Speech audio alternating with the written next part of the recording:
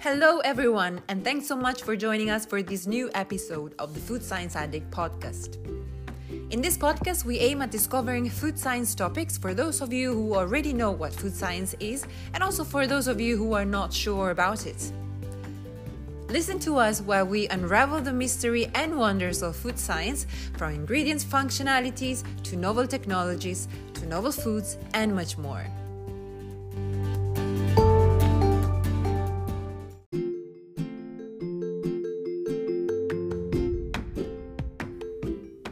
Today, Rebecca is going to talk about plant-based milk alternatives and sustainability issues.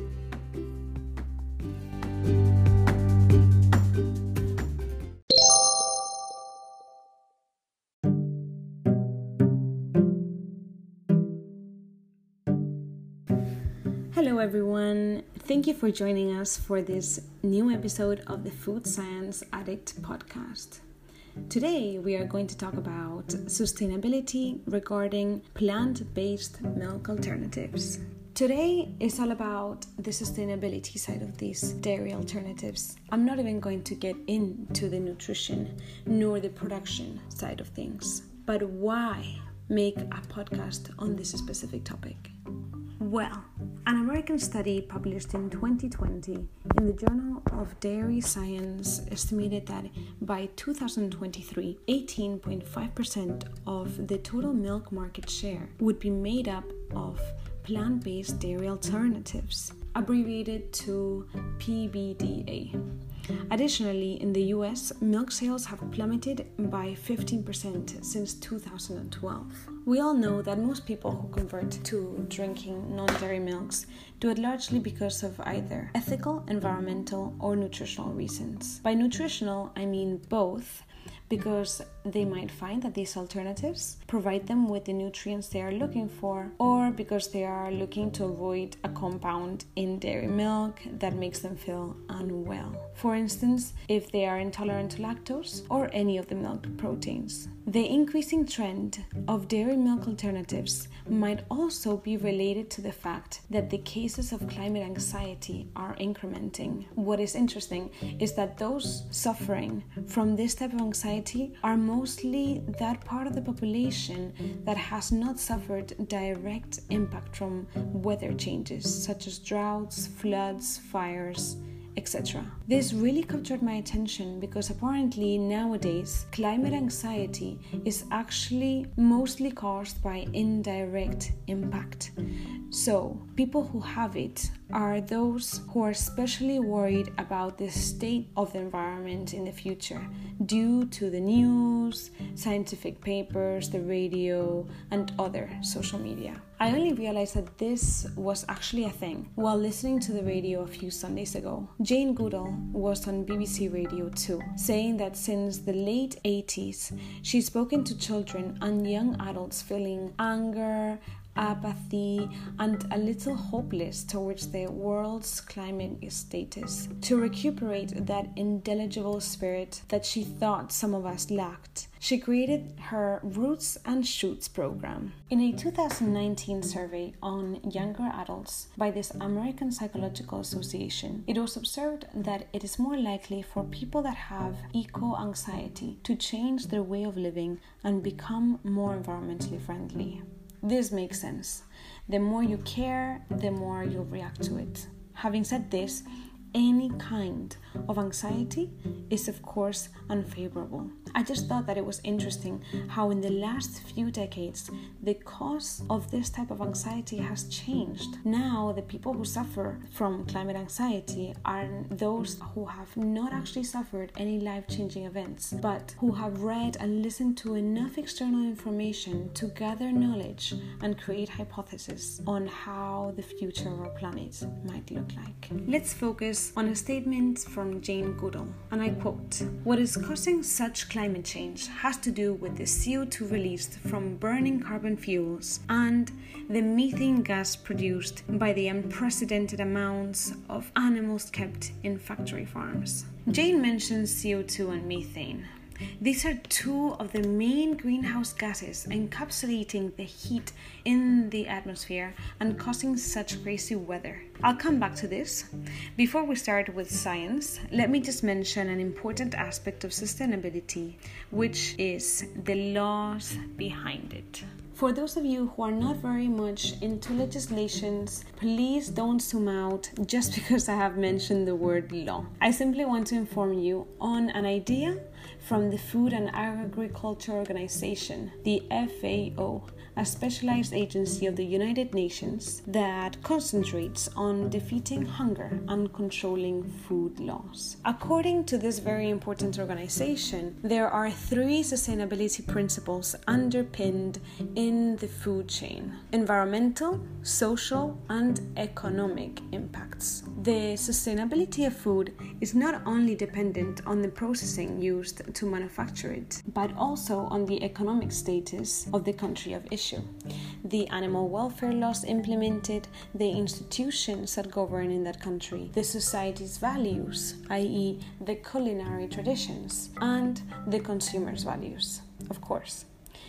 Those of us that are most sustainable will look into the following attributes before purchasing the food product: whether it is fair trade certified, whether it has a high or low carbon and water footprint, whether it uses unsustainable packaging materials. I could go on and on. Anyhow, the legislative parenthesis is now over. I just wanted you to be aware that there are a plethora of factors that food manufacturing companies have to take into account throughout the whole farm to fork process. Now, I'm not sure if you have watched Kiss the Ground, a fabulous easy watch documentary, but if you have, you will understand me when I tell you that the health of our soil is such a crucial factor that most people don't take into account. Cheers to those compost owners. You're certainly nurturing your soil.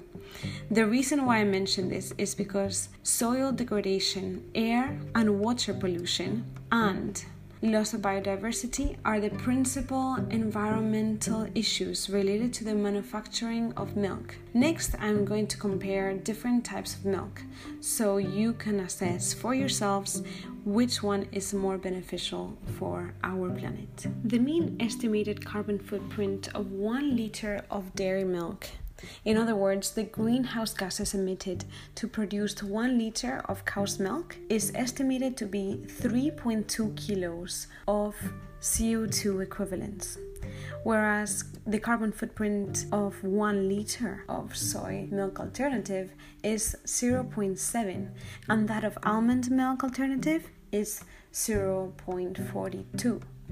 Compared to the greenhouse impact of prawns, shrimps, lamb, and beef, this is very low.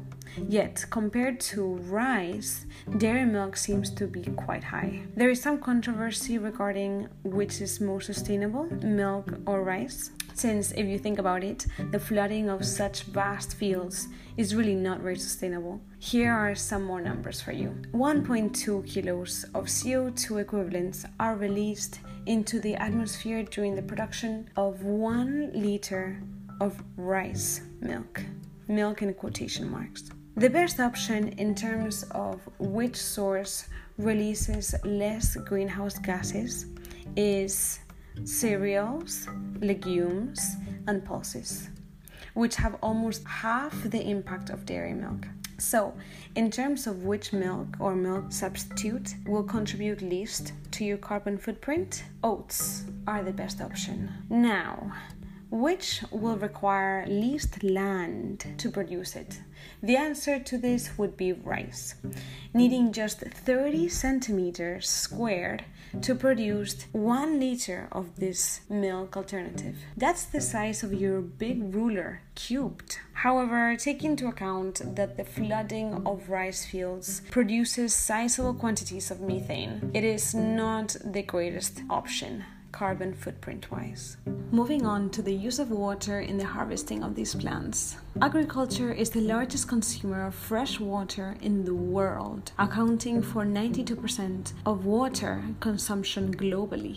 We all know that we should turn off the taps while brushing our teeth and washing ourselves in the shower, but what is actually causing a major economic and societal threat is the non-sustainable usage of our limited freshwater resources, says the World Economic Forum from Geneva.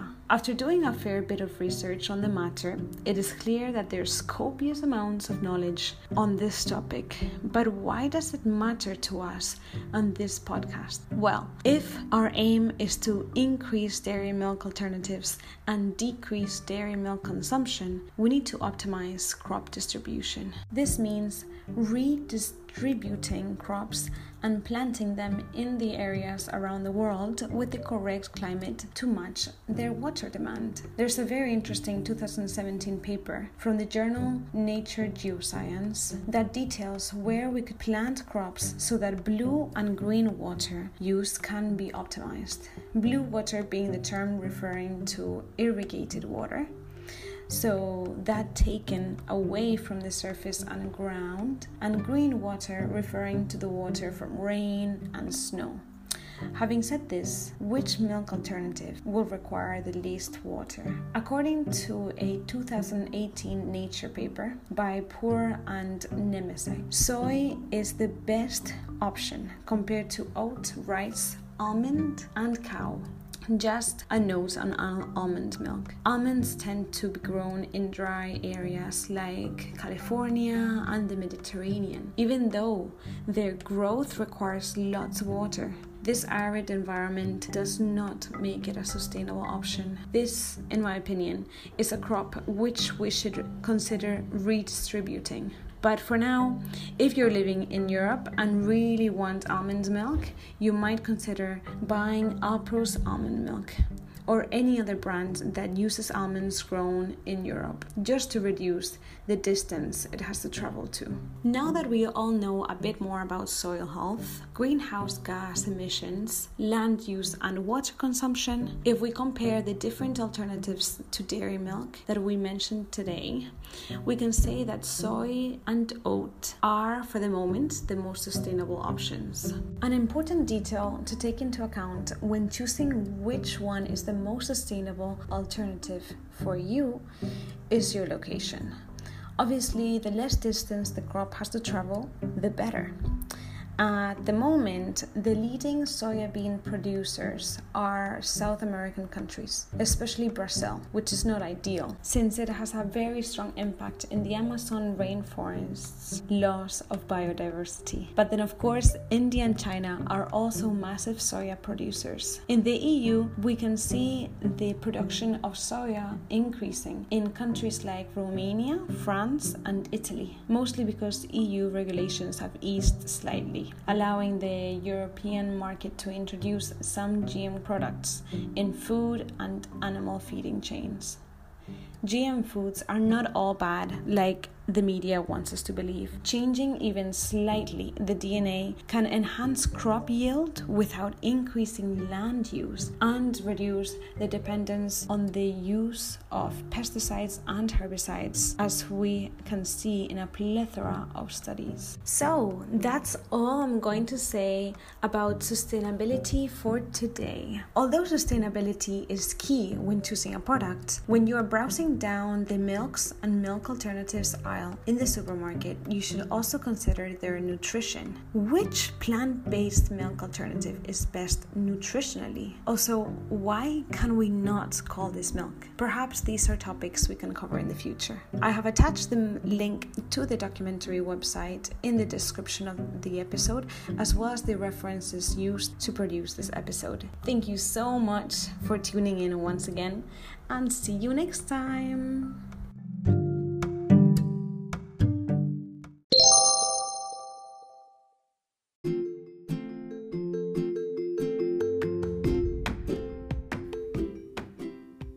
Thank you so much for joining us for this new episode of the Food Science Addict.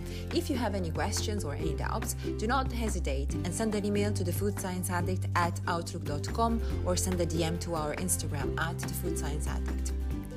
This podcast has been produced thanks to the help of some of the University of Surrey students, and you will be meeting some of them in the next episodes. But until then, take care and goodbye.